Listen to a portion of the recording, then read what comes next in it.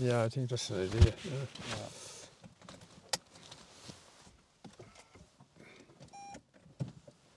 No, I just have to stop and think where I'm going, yeah. Yeah. You can tell me when you're ready to start. Well, let me get out on the road first. Anyway. Yeah.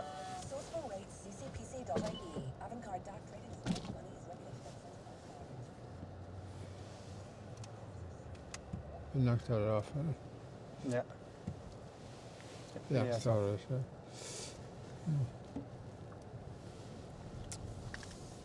Yeah. All right, would you like to begin? Yeah, sure, yeah. Okay. Yeah. Perfect. So, Papa, welcome to the podcast. You are our oldest ever guest at 88 years young, is that correct?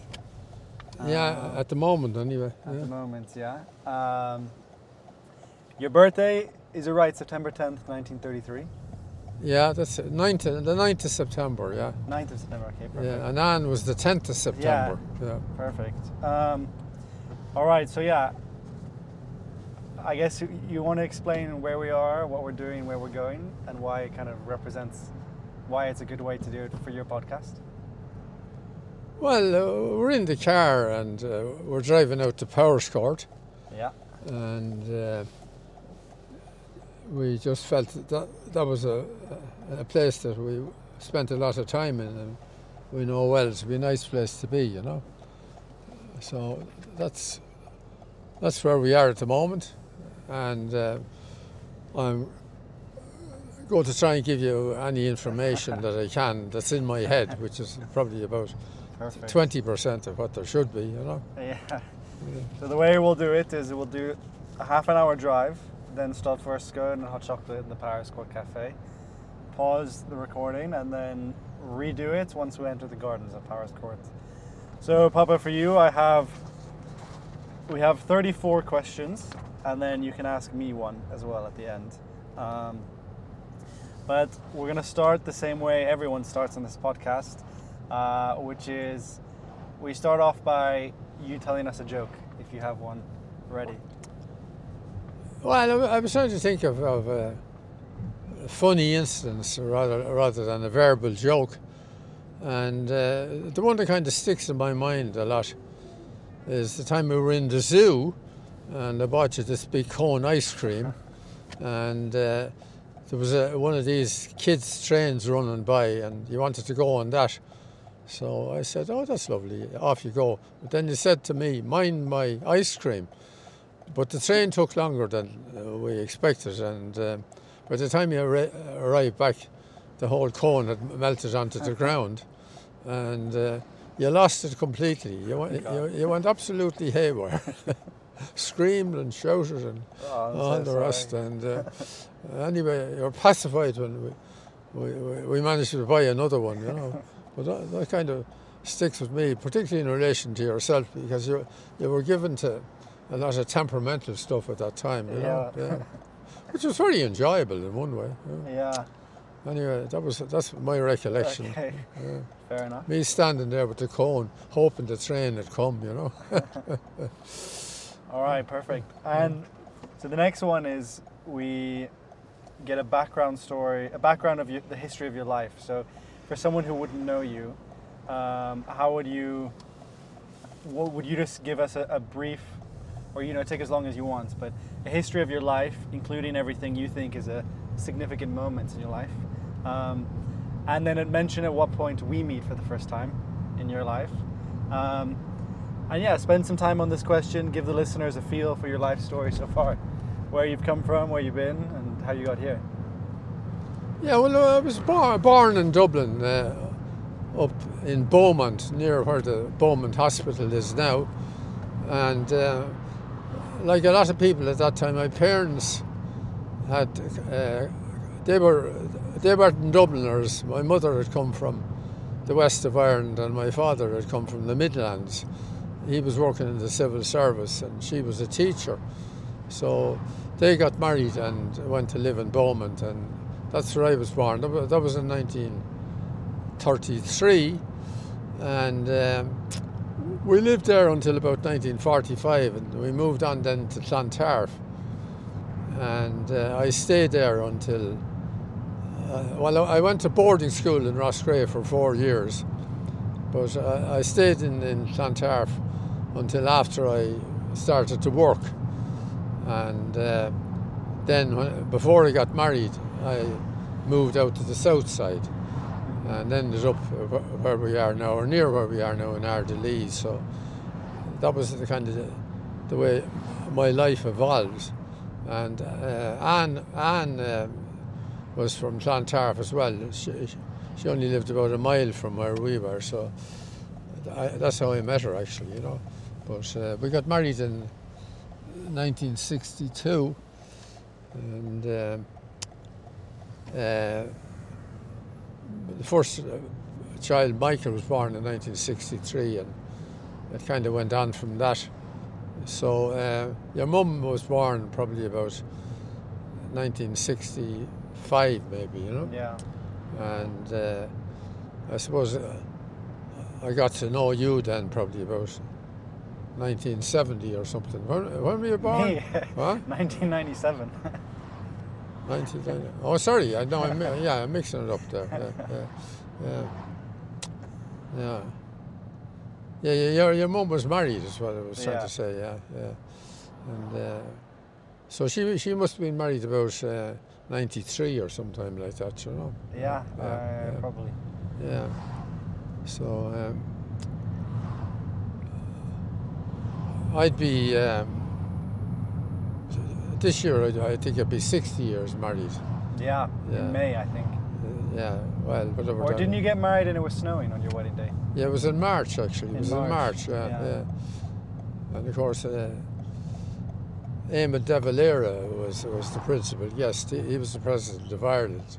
Really? Wow. He was the principal guest at the wedding, and we had the reception in the Gresham Hotel in O'Connell Street, which was probably one of the leading hotels in Ireland at that stage. You know? So it was a big day for me now, a bit overawing, but we survived it. But it snowed the day we got married, all right. Yeah. And we went off, and I drove off that night after the reception. I went down to Killarney to start the honeymoon down in Killarney. And we were featured in the Sunday Independent, and the following morning a big photograph of us on the front page, you know. Yeah. So there were some of the incidents. I suppose the other significant thing is that when I came back from school, I went off and studied engineering in UCD, and then once I qualified, after a short while I went to work in the ESB, and I started my career there. So they'd be some of the kind of key points in my life, and so on and so forth, you know. Yeah. And here we are. So in the beginning, we're just trying to get a picture of you for maybe some of the listeners haven't heard you or want to get to know a deeper level of Papa. So number 3 is, which fictional character would you say you're most like or most represents you? Yeah, well, I thought initially maybe Scrooge. Scrooge. Yeah, but anyway, I'll reserve my position on that if you don't mind. Okay, yeah. All right. And what about a spirit animal or an animal that you think best represents you, and your favorite animal, maybe? Yeah, well, I think I thought about that one, and a horse, I think. A horse? Yeah, I like horses, and I like the temperament of horses. And, yeah.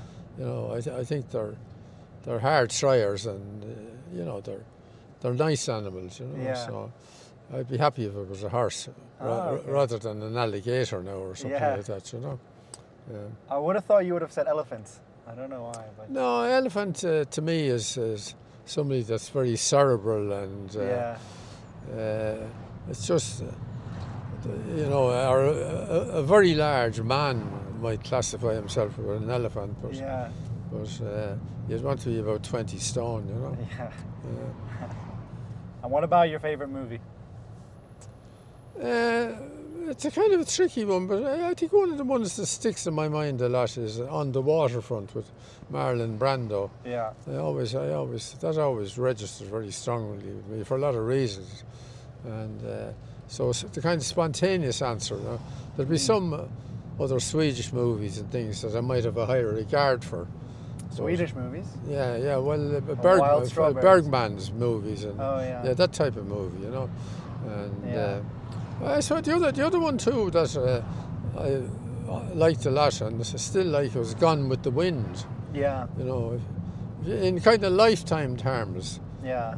They're the ones that I probably would have captured my attention most. And what about them? What about On the Waterfront speaks to you, or? Well, I think it's the business about justice and corruption. Yeah. And then, of course, the boxing comes into it, and then Brando was at his peak at that stage, and it was one of these movies that really sucks you in. Yeah. And you take sides in it, So that element in it, but anyway, it's the one that hops out first when one of that maybe and Gone with the Wind. They're all kind of epics. And what about your favourite song? I think Louis Armstrong singing Blueberry Hill. Oh yeah? Yeah. I like that. I like the emotion of it. And then, of course, he was doing what Edith Piaf. Oh yes. It was in her. So her songs, on balance, I probably liked the most. Yeah. But I thought that particular one, I thought his version of it was very good. Very good. And your favourite book? I think, in a sense, I'd have to say Ulysses, James Joyce's Ulysses. Oh wow, yeah. And it's the book that's favourite in the sense I have the highest regard for. I think it transformed English literature completely, and it's the most fascinating book. You could spend your whole life reading it if you wanted to. Is it? It takes place over just 3 days, is that right? Or just one day? 24 hours. Yeah. 1 day. Yeah.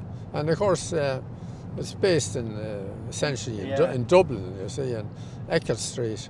Now, as it happens, by coincidence, I was actually up in Eckert Street today meeting somebody. Yeah, pure coincidence. Yeah. And it must have been very near where Bloom lived there in Eckert Street. Yeah.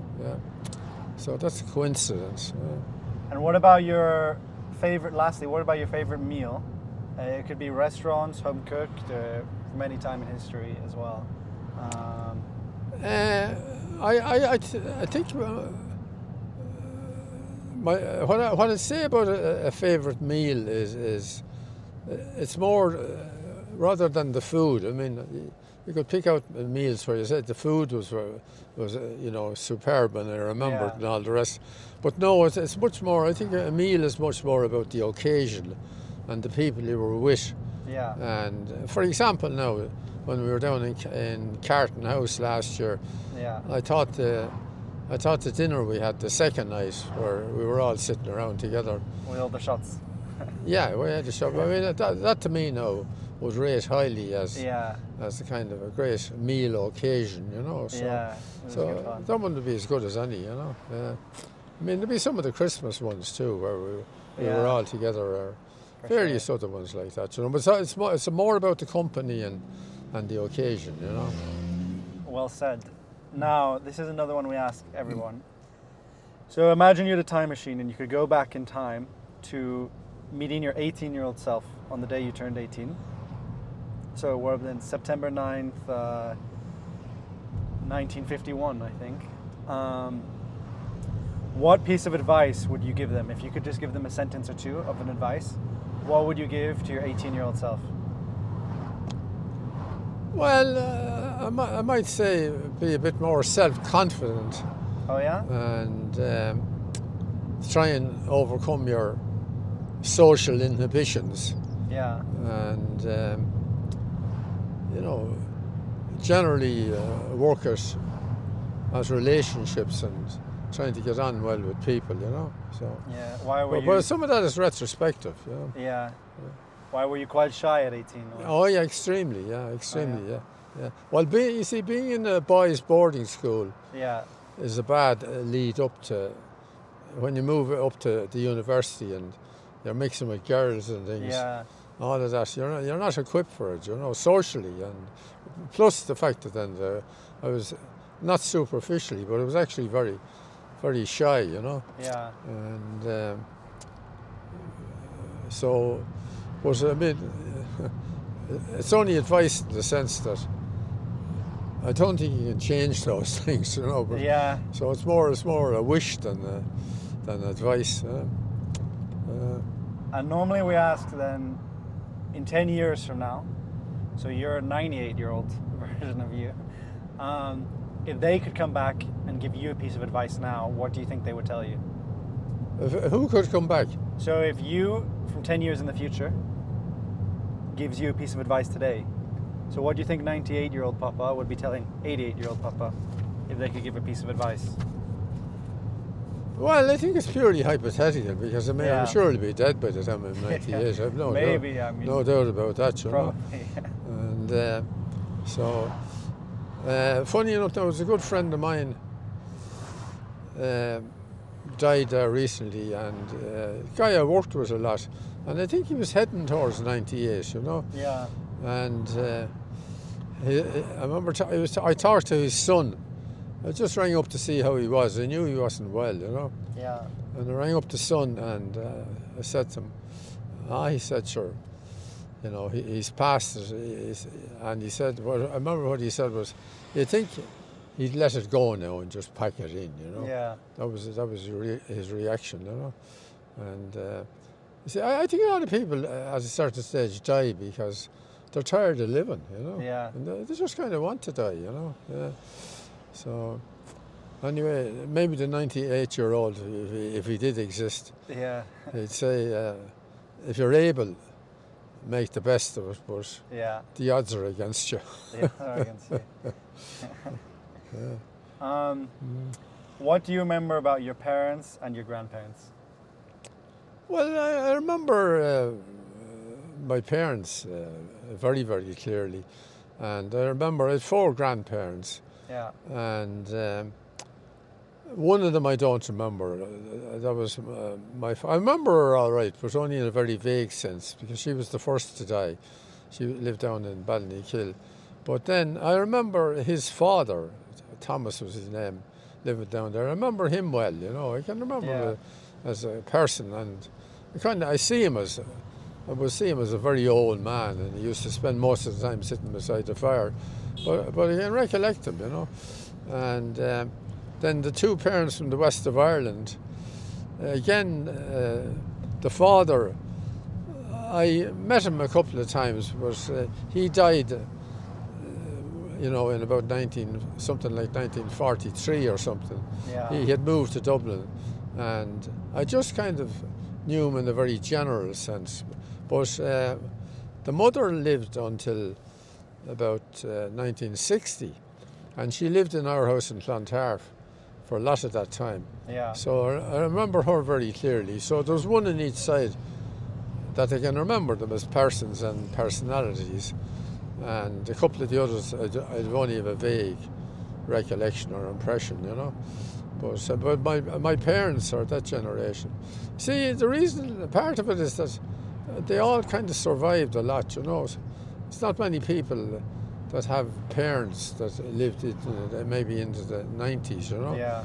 So, Roseanne and myself, both of my parents went around the 90, and both of her parents went around 90 or over 90, Yeah. So there was plenty of time to know them, Good genetics.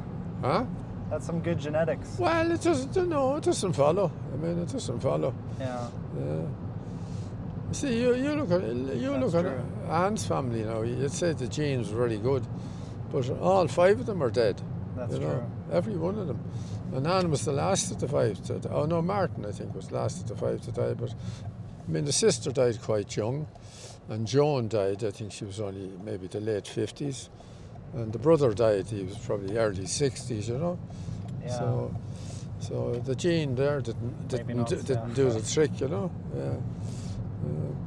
Okay, question 11. When is the last time you cried? Well, that's a tricky one. I don't tend to cry. Yeah. But I remember before Anne died, I was trying to tell people that she was on the way out and all the rest, and I found that difficult now to do it without kind of breaking down. Crying to me is kind of breaking down. And I think crying in a lot of cases, it can be one or two things. It can be pure sadness. Yeah. No, I don't tend to cry that way, but it can also be shock. Yeah. You can sometimes literally burst into tears from shock. And I remember I got word my mother had died when I was at work. I was just about leaving work. Yeah. And I kind of got to the car, but once I got to the car, I just kind of broke down completely. Really? Yeah. But how old were you the then? more recent, well, oh Jesus, all these hard questions. I suppose I was probably about 64 or 5, something like that, heading that way. But I'd say before Anne died now was the last time I kind of cried emotionally, Yeah. So you were Well, born... there might have been other incidents, but they don't jump out, No, that's a good answer. I'm a kind of a bit of the stiff upper lip. Man, yeah. Well, you think you're a strong man, but you're not, of course. True. So you were born in 1933. In your lifetime, what would you say has been the biggest news story or the biggest event? Well, I think that in my lifetime the biggest event was the Second World War. Yeah. And which went on, of course, as you know, for 6 years, and turned the world upside down. And it was a huge global war, and it has all sorts of consequences. Because I can remember living through it and all the difficulties of it. So that's the biggest event. The other event that sticks in my mind, it's more an incident than an event, was when Jack Kennedy was assassinated. Yeah. President Jack Kennedy. That day always kind of sticks in my mind, particularly, Yeah. So big event, World War for me, the World War. And what was it like living through the World War? Do you remember much of it? Oh, it was very, very, very difficult altogether. Oh yeah. Terrible, yeah, terrible. Because Ireland, I guess, was neutral in it. So. Well, it was nominally neutral, but it was very pro the British side. It was anti-German, and no, there was terrible hardship there in terms of trying to get any food. I mean, we didn't see any imported. Never saw an orange or a banana now until about 1945. As an example, and people in Ireland were, they're very poor then. We were all very poor. We didn't have any money, and we had a very kind of a basic way of living. And hardship. And then you see, during the World War, there was no street lights. Everything was dark at night. Yeah. And you'd have to keep your blinds pulled all the time. And it was, it was just kind of living in it was kind of living in a cave in a sense, Yeah. So. I'm curious. Do you know how? Because when we're taught about the World War II now, the big thing of that was the Holocaust. But I suppose. Well, that was totally unknown. Yeah, exactly. Until after the war. Do you remember how the news broke, or do you remember when you first heard that this horrible thing had been going on? Or I'd say that it's only started to emerge about 2 years after the war finished. Really? Yeah. I think it took as long as that before people started to really understand it. Yeah. Yeah. And I mean, it broke as a news item, probably within a few months of the war finishing. But it didn't really people didn't really understand it until. It took quite a while for them to really understand. How what a major atrocity it was. Yeah. See, there's a lot of parallels between kind of Putin and Hitler. Yeah, you think so? Oh yeah. Well, Hitler did horrific things, and that probably was maybe the worst of them, but he had his image was he was working his image the whole time, so he had a lot of support from the German people, you know, and of course they didn't know what was happening in that sense, you know, but there was an awful lot of parallels, both you know, evil, vicious people, you know. So, question 13, how has your view on the church and religion changed over the last 50 years, if at all? Well, I would say... Maybe more than 50 years, but... Well, whatever it is, I'd say it's changed totally, you know. Oh, yeah? And I see the thing about the church in Ireland back then, this was in Dublin, there was a famous archbishop called McQuaid, Archbishop McQuaid, and he had more political influence than the Prime Minister, you know, and he could dictate what sort of legislation. He had enormous power, and the parallel is very clear with the Muslim countries. Yeah. You know, if you went into a Muslim country, a lot of them now, where they're still traditional, and you see the power of the mullahs, and you see the way the people are all kind of mentally enslaved. Yeah. And you know, they're absolutely, their lives are totally controlled in terms of what they eat and how they pray and how many times a day they pray and what they can do and what they can't do, you know.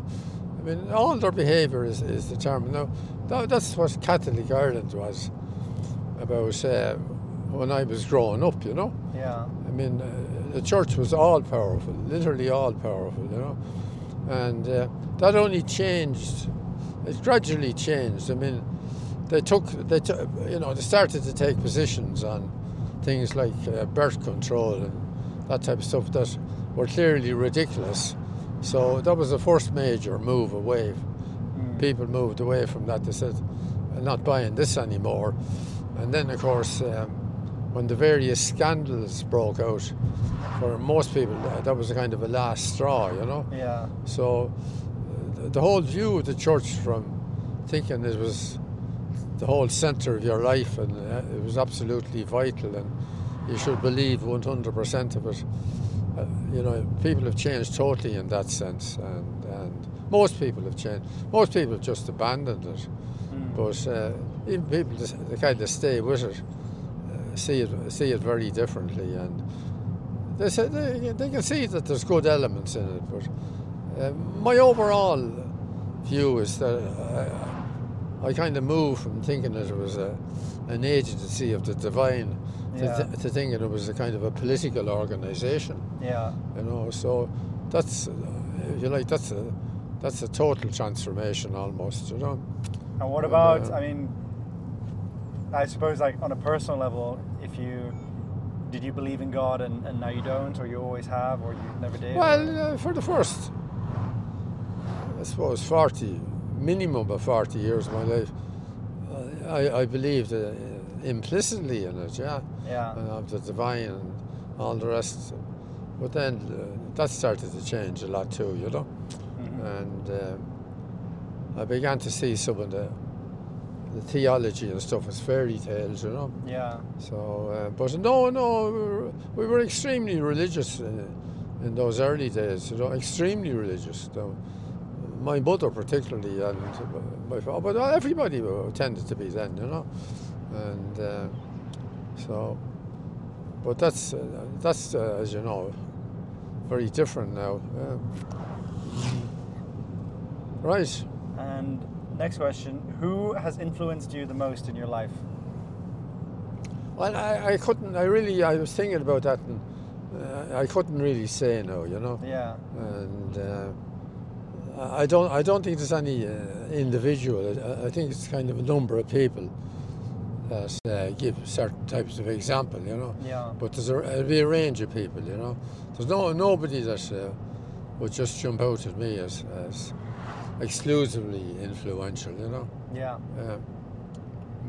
What about any heroes or any idols or role models you look up to or have looked up to in the past?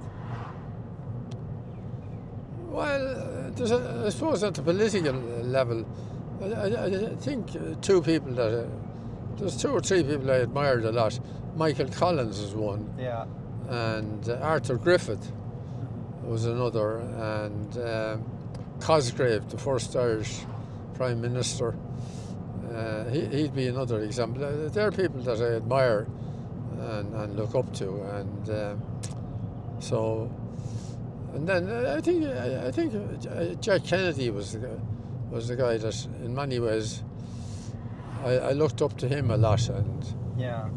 so he was kind of inspirational type of figure, So And what kind of they're examples. What kind of qualities? Because you just named 4 people in the political sphere. Well, I think people, generally speaking, people that are very dedicated to improving society and sacrifice a lot of their own lives to do it. They're idealistic, and they're also there's no kind of hypocrisy about them, or there's no kind of criminality associated with them. Yeah. They're kind of genuine people. They come down on the side of doing the right thing as opposed to doing something that's right for yourself. Mm-hmm. So those type of people. So when you look at how your children have turned out, how is that different from what you may have expected or hoped for, and what has surprised you? Well, I wouldn't have expected anything. I tend to take the view that people evolve in their own way, and I never consciously try to influence any of them to be particular types of people, and I think the only thing is that I liked the idea that they have some kind of principles that they worked with, and that they were genuine sort of people, but I mean, if they weren't, that's the way it was, and my view is that it didn't make a tuppence difference what I wanted. Mm-hmm. They, for a combination of reasons, were going to turn out in a particular way, and nothing I could do about it, So that was my thing, but was there a bit a question of was there some suggestion of disappointment or something? No, well, my mom sent that question in, so I don't know. It's. She what? My mom sent that question in. Yeah. And would you say any surprises or? Well, I'm very happy with the 3 girls, and but Michael has had a lot of problems, but I think unfortunately there were something that were beyond his control, and there was some genetic element or something came through, so I feel he's had a tough life, and that he's had a difficult life, So, and I mean, I find that disappointing in the sense that you wouldn't want anybody, mind this fella, to, have a difficult life. So, but that's the way. In question 16, how did you meet Mama? Did you tell me once it was at a party, or? Yeah, there was a party in our house, and she was, here, get out. That fella on the bike is putting me off there. A party at your house. Yeah, and I think that's the first time I actually met her, Yeah. And my sister went to the same school, and then she lived down at Clontarf. Yeah. And I think the girls were having a party, and I came along to it. I was working at the time, but I came back later in the evening, and I happened to be near her and just talked to her a little bit, but I was very taken with her, just out of the blue. Yeah. Well, I can remember, I think I told people this, I can remember it clearly. She was sitting with her back to a piano. Yeah. And I had a few drinks on at the time, I might add. And I said to her, I said, it's the first time I met her, really, you know. I said, I'm going to marry you, you know. And everybody thought it was ridiculous, you know, including her, you know. Yeah. But I've had a capacity to see things into the future, you know. Yeah. And I'm good at kind of, not necessarily good, but I have a trait that I can anticipate things that are likely to happen, you know, or I have a sense of them, you know. And I mean, when I saw her and just looked at her and listened to her for no length of time, you know, Yeah. I just all of a sudden it kind of clicked, you know, that this really now is the woman that I want to marry or live with. Now, it wouldn't have been that reflective, Yeah. but it happened that quickly, you know. And I think I was telling that story before, you might have been there, and I said it took her about a year to come to that view as a possibility, but I mean, it hit me kind of instantaneously, you know. Yeah. Yeah. Yeah, so you just put in a shift for a year to impress her, I guess. Or Yeah, that's right. Yeah, that's right. Yeah, but you know, this phrase "love at first sight." yeah. Yeah, well, in a sense, that was an example of it. You know. Yeah. Yeah. And I believe that can happen too. You know, I think you just see somebody and talk to them, and you're enamoured. You know. Yeah. Now, sometimes it only lasts a week or two. You know. Yeah. Especially in modern terms. And you say you have this kind of ability to anticipate the future in a certain sense. Yeah, I'm very good. I have a natural ability to I'm a kind of a good visionary in a sense. You know, I have good vision, whether in business terms or in political terms or personal terms. So what kind of visions do you see coming in the near future or in the future in general? Well, that's too big a question to take on the run, because there's all sorts of aspects to it, and you just, I mean, by definition, you have to stop and think a bit about things like that, you know. Yeah. And well, I mean, what I see in the immediate term, it doesn't take any vision. I see that economies are heading into terrible trouble, you know. Yeah. And I think there's going to be an awful lot of social disruption and unrest as a result of that, you know,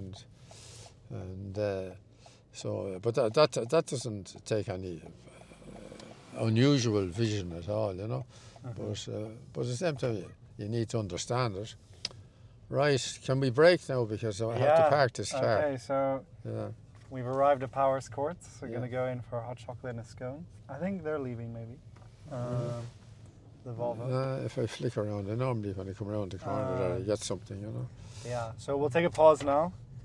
Yeah. And then we'll restart when we reach the gardens. Yeah, that's okay. Yeah.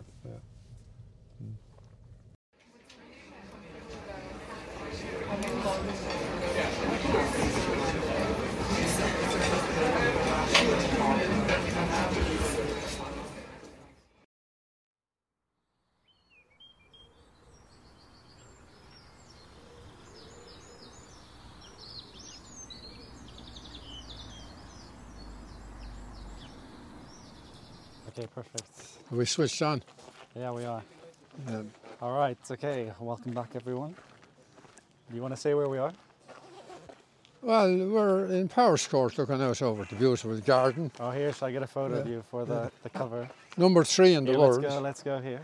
Yeah. Number 3 in the world? Yeah, gardens. Yeah, it's the third highest rated garden in the whole world. Really? Yeah. All right. Yeah, we can get us off. With a mask and everything, yeah.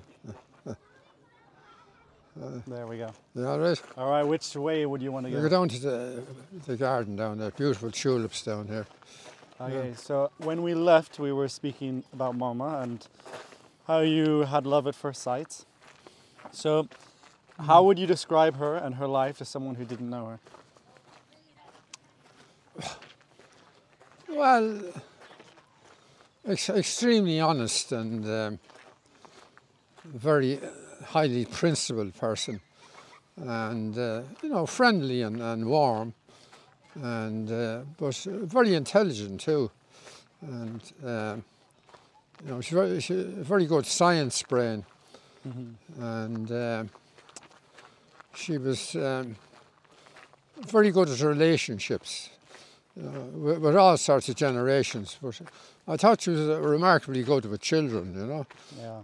She's a great ability to keep children happy. So and then of course she was a great sportswoman.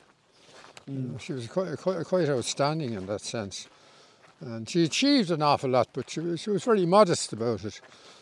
She didn't see it in those terms. And then she was very conscious of her family background and the huge role that her family had played in the whole development of the Irish state. Yeah. And she was very interested in the historical dimensions. Because that role was, so her father was the. Well, he was secretary to the Irish government, and he played a big part in writing the new Irish Constitution. And then he was governor of the central bank. But his brother was equally important. When the new Irish government was formed in whatever it was, the 1920s, 1930s, but he would have been relatively very young. And his brother would have been very young, but they got very senior positions. Yeah. Because it was a totally new regime, So he had a lot of responsibility from the start. So she came, her family background is very, very impressive, Very impressive. And so do you want your mask on or no? No, I don't want it on, no. I wasn't thinking about it. So... No, when you're talking to me now, be sure to look at the tulips. They planted on this border here. We're in the border in Powerscourt, the beautiful wall garden border. But they planted 15,000 tulip bulbs this year. Jeez. And they planted 15,000 last year. So they have a crop here now of thousands and thousands of tulips that are just starting to blossom. Yeah, you see them here now. That's an example, Yeah. And they planted them in circles. So you see the big circles of them coming up everywhere, And there's also beautiful colours, of course. It's probably one of the best displays of tulips you'd see in the world, And they're just starting to come into blossom now, So as you can see, it's a very colourful border looking down along it. Look at the bumblebee. It's absolutely fabulous. Yeah, there's the bumblebee there sitting on the stem, yeah. So you just described many qualities about Mama. But I'm wondering what was your favourite, or what's one of the ones you think people could learn most from? I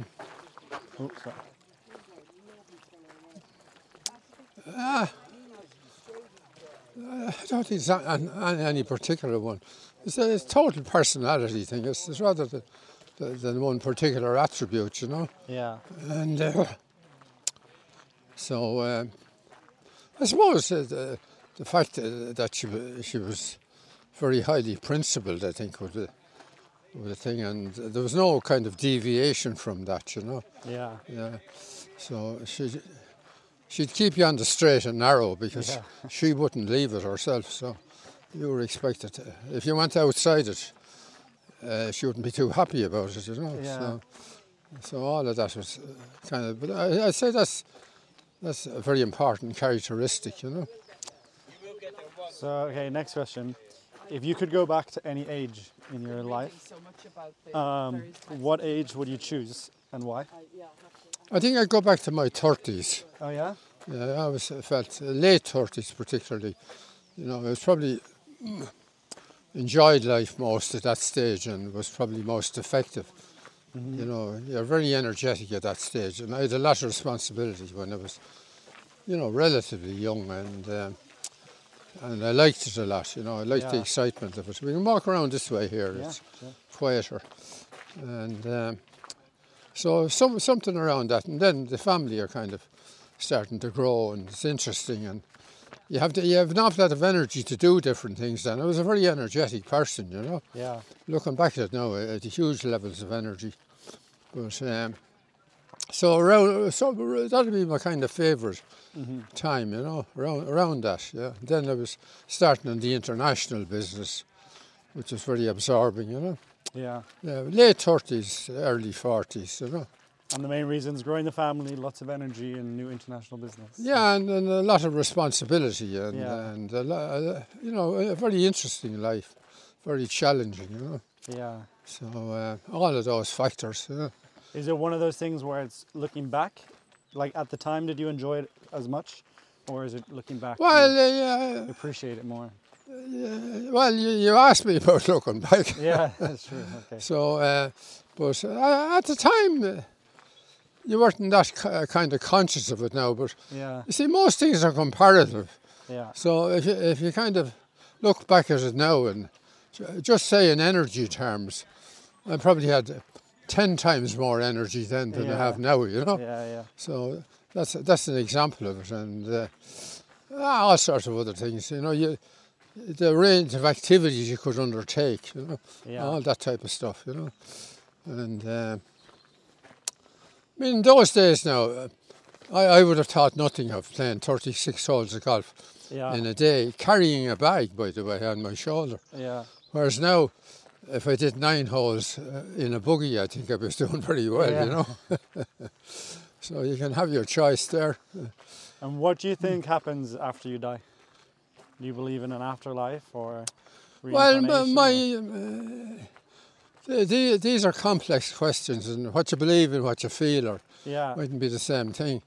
But my general attitude is it's like the ad for one of the shops: when it's gone, Yeah. And so that's my kind of feeling, that when you're gone, you're gone.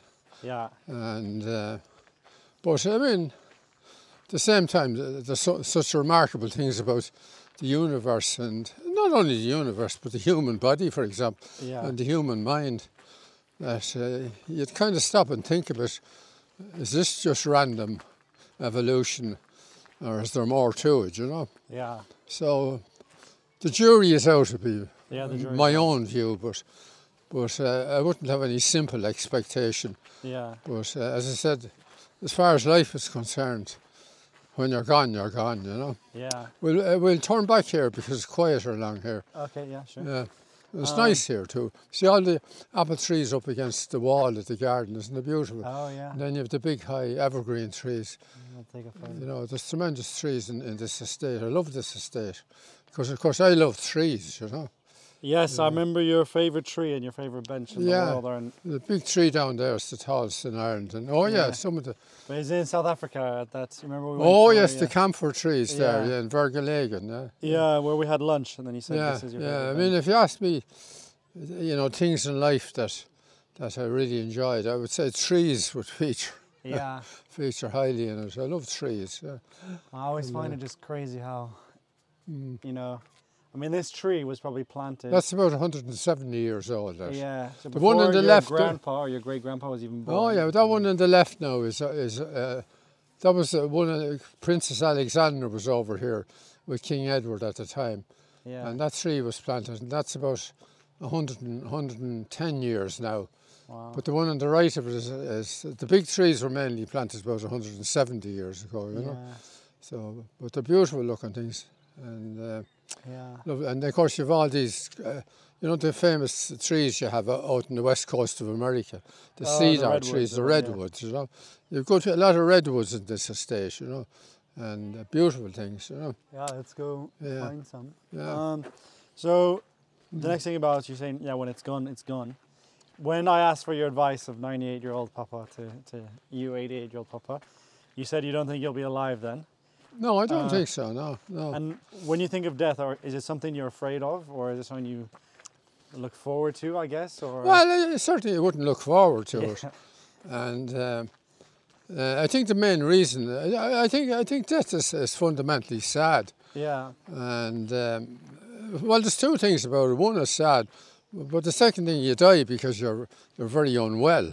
Yeah. You see, that's why you die, because you're very sick, So there's two things about it that are not nice, but I think parting from your friends, I think that's the hard part of death, And now a lot of people just kind of, like Jim Fogarty the other night, he died in his sleep. Yeah. And when I talked to him the previous night, he was he was talking about life in positive terms. Yeah. And then other people, just their minds go, and they're not, their awareness, you don't know what their awareness is, but generally it mightn't be too good, So, but anyway, no, I don't certainly look forward to it. Yeah. It's the opposite of when you're born, which is a kind of a big celebratory thing, And all, of course, you've all this tremendous excitement ahead of you, and you're looking down there. But I suppose there was a difference of not looking forward to it and being afraid of it, or trying to.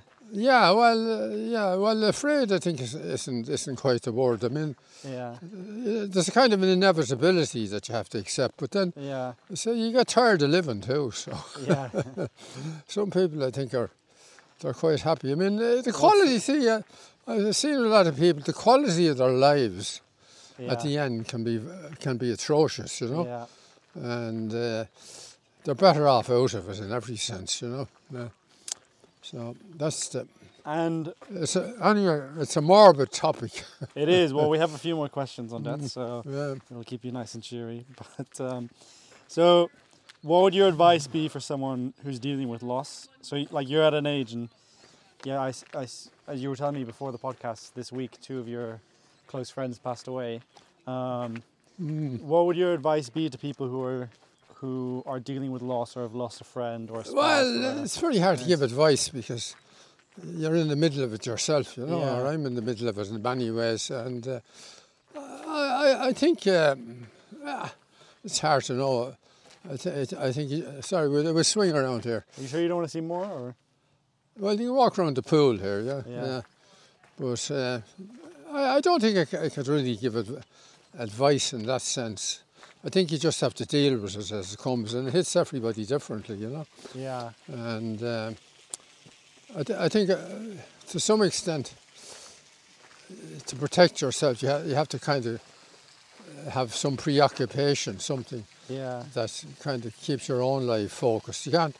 I don't think the idea of looking back and just thinking back all the time is good. I think you still have to try and think forward in the head and try and say, well, this is a new life that I have to kind of work out now how to live it, And but easier said than done. Some people are much more badly hit by the emotional loss, Some people are desperately hit by that and they can never get over it.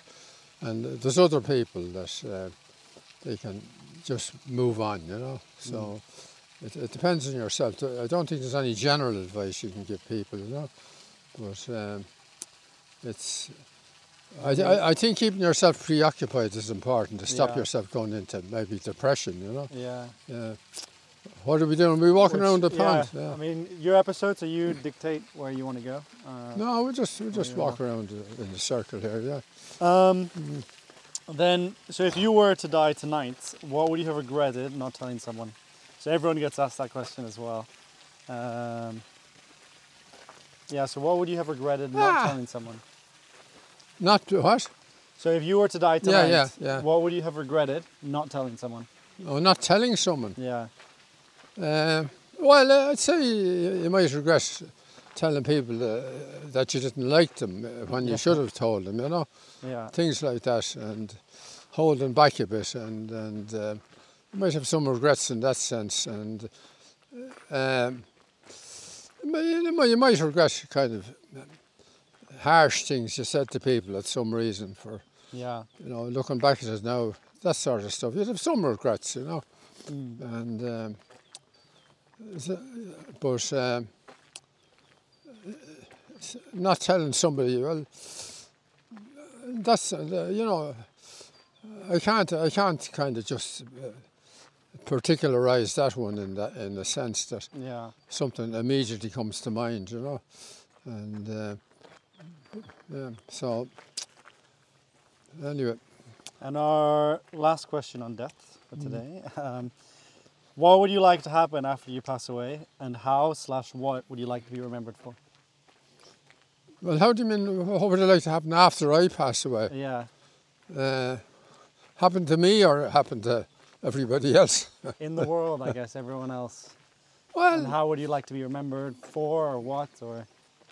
Yeah, well, my kind of general philosophy of life or attitude to life is that my view that the main purpose of your life is to try and leave the world in a better place than when you came into it. Yeah. That you leave it in a better place rather than a worse place. And I think that kind of determines then how you feel about your life and what you might say to other people. But that's my kind of philosophy of life. Yeah. That you're here. And I kind of look back, if you look right back in evolutionary terms, back to the cavemen, I have a great admiration for those people, the way they evolved and the way they developed society and the way they brought humanity forward progressively. There was other people putting it back, but there's not a lot of people improving and bringing it forward. And I'd like to think that I was on that side of the equation, and I'd like to think that anybody I knew was on that side too, as opposed to people that are just taking things out of life, and depleting it rather than adding to it, So, I don't know, does that address the question? Yeah.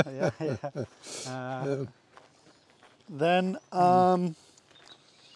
so you have lived now for 32,359 days. Oh, yeah, well, you worked that out. Yeah. You must have had a calculator. Or possibly 32,360 days, but one or the other. Which one of those days stands out to you as your favorite? Or which of those days stand out to you in particular?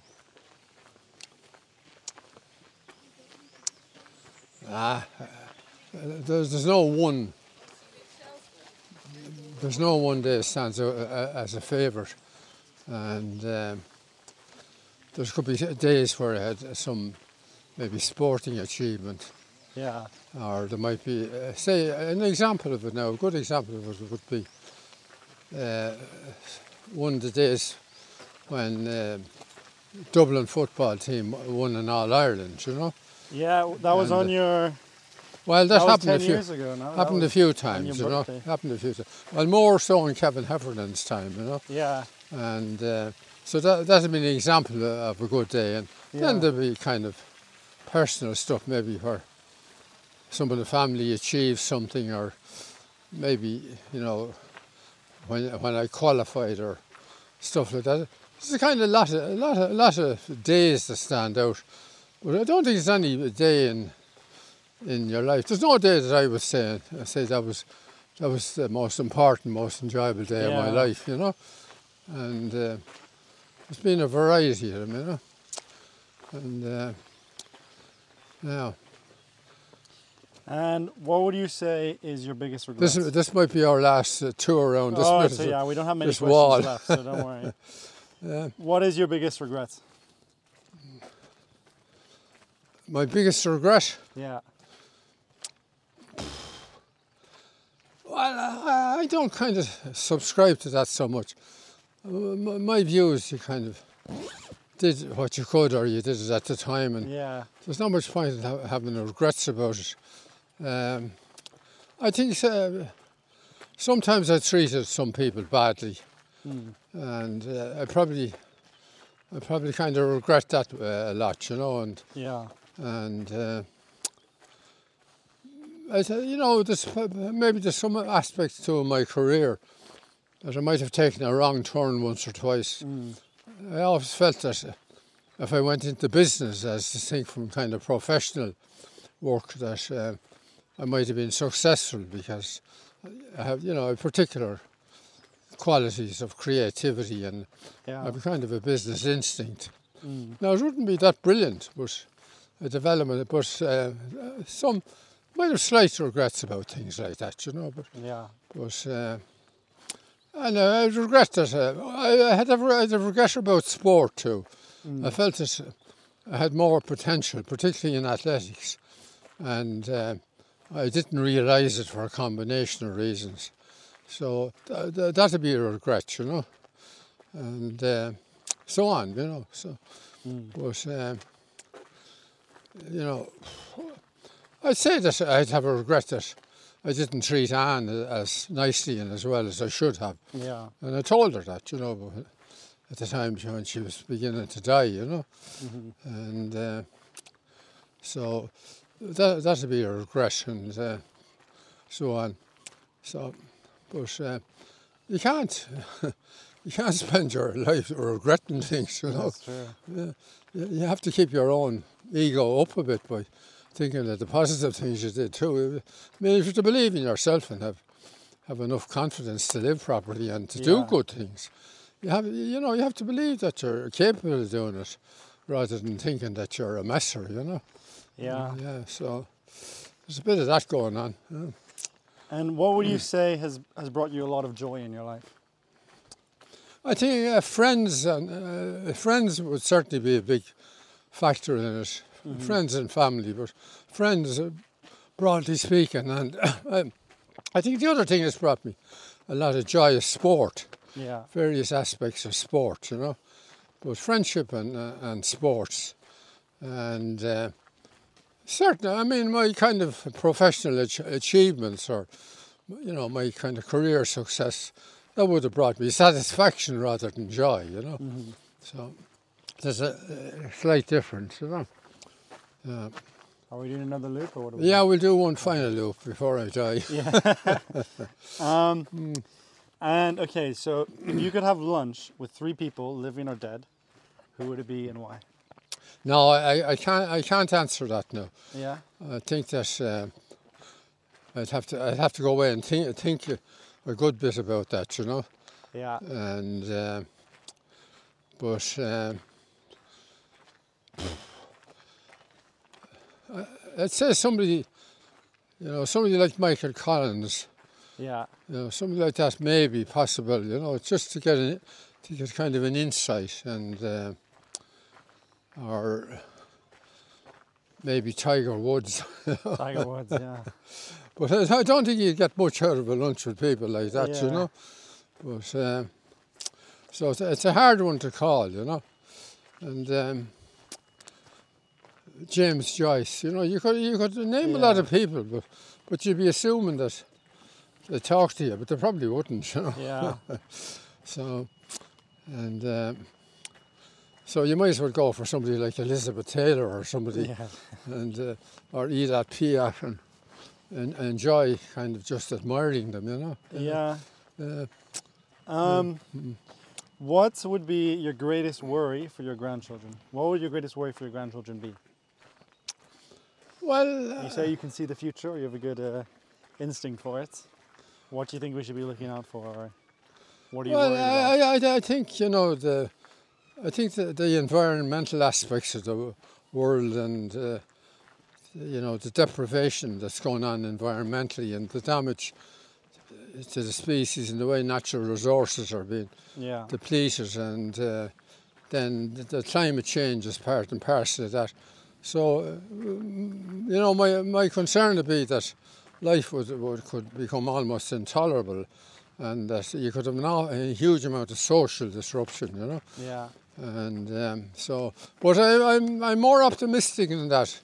I'm a great believer that humanity and people have a great capacity to adapt, and to evolve, and to take on challenges, and to win them, you know.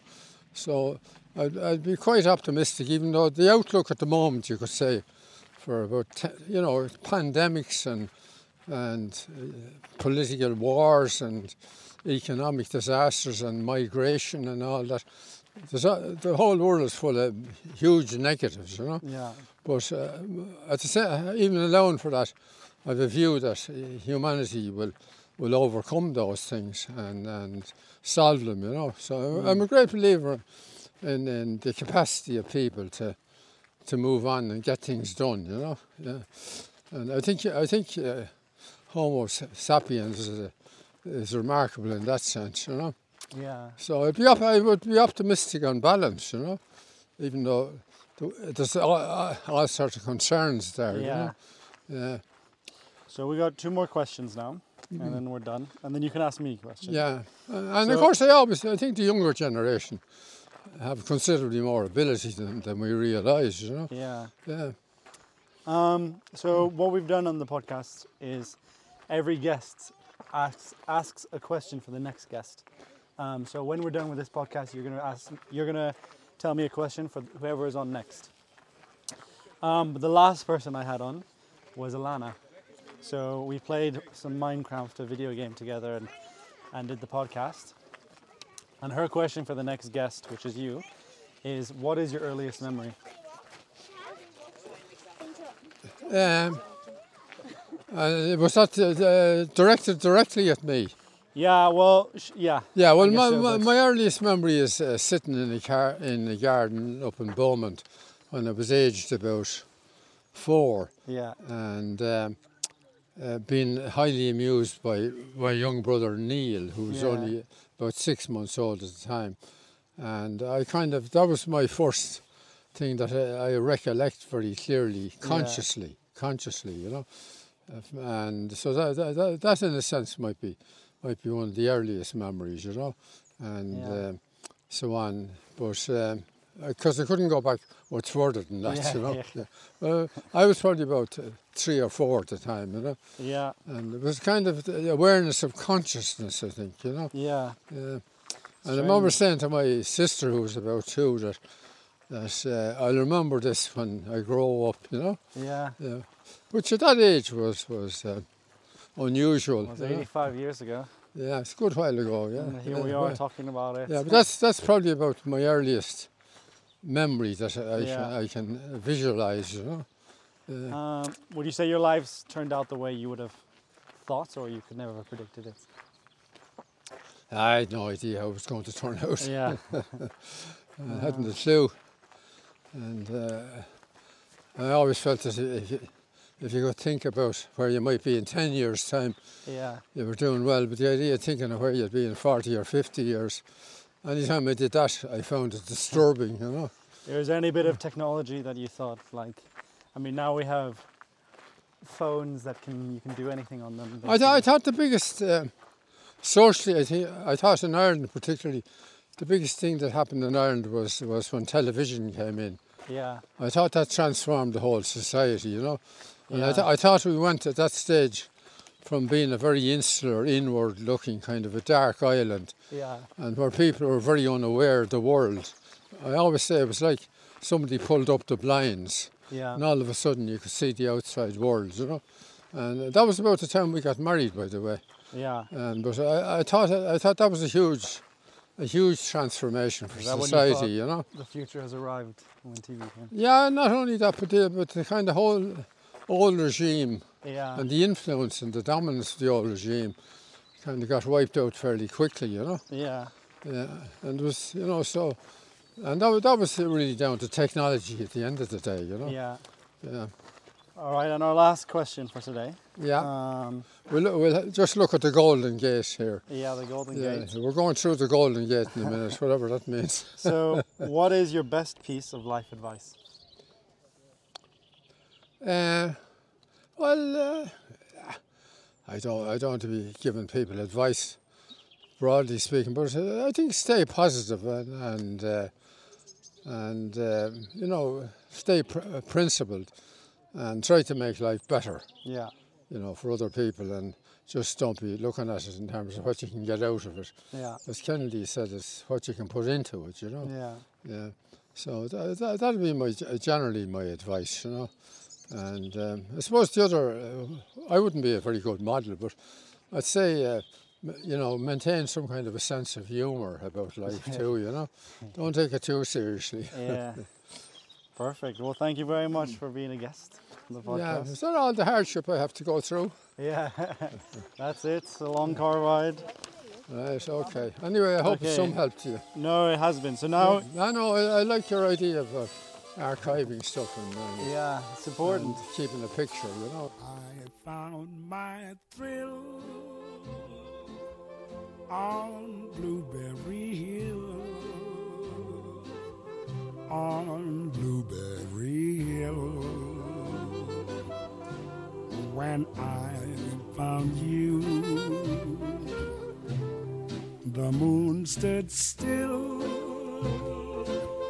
on Blueberry Hill and lingered until my dreams came true. The wind in the willow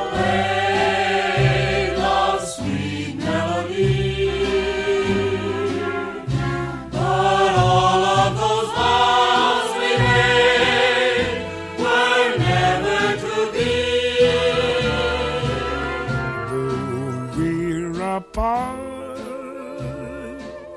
you're part of me still.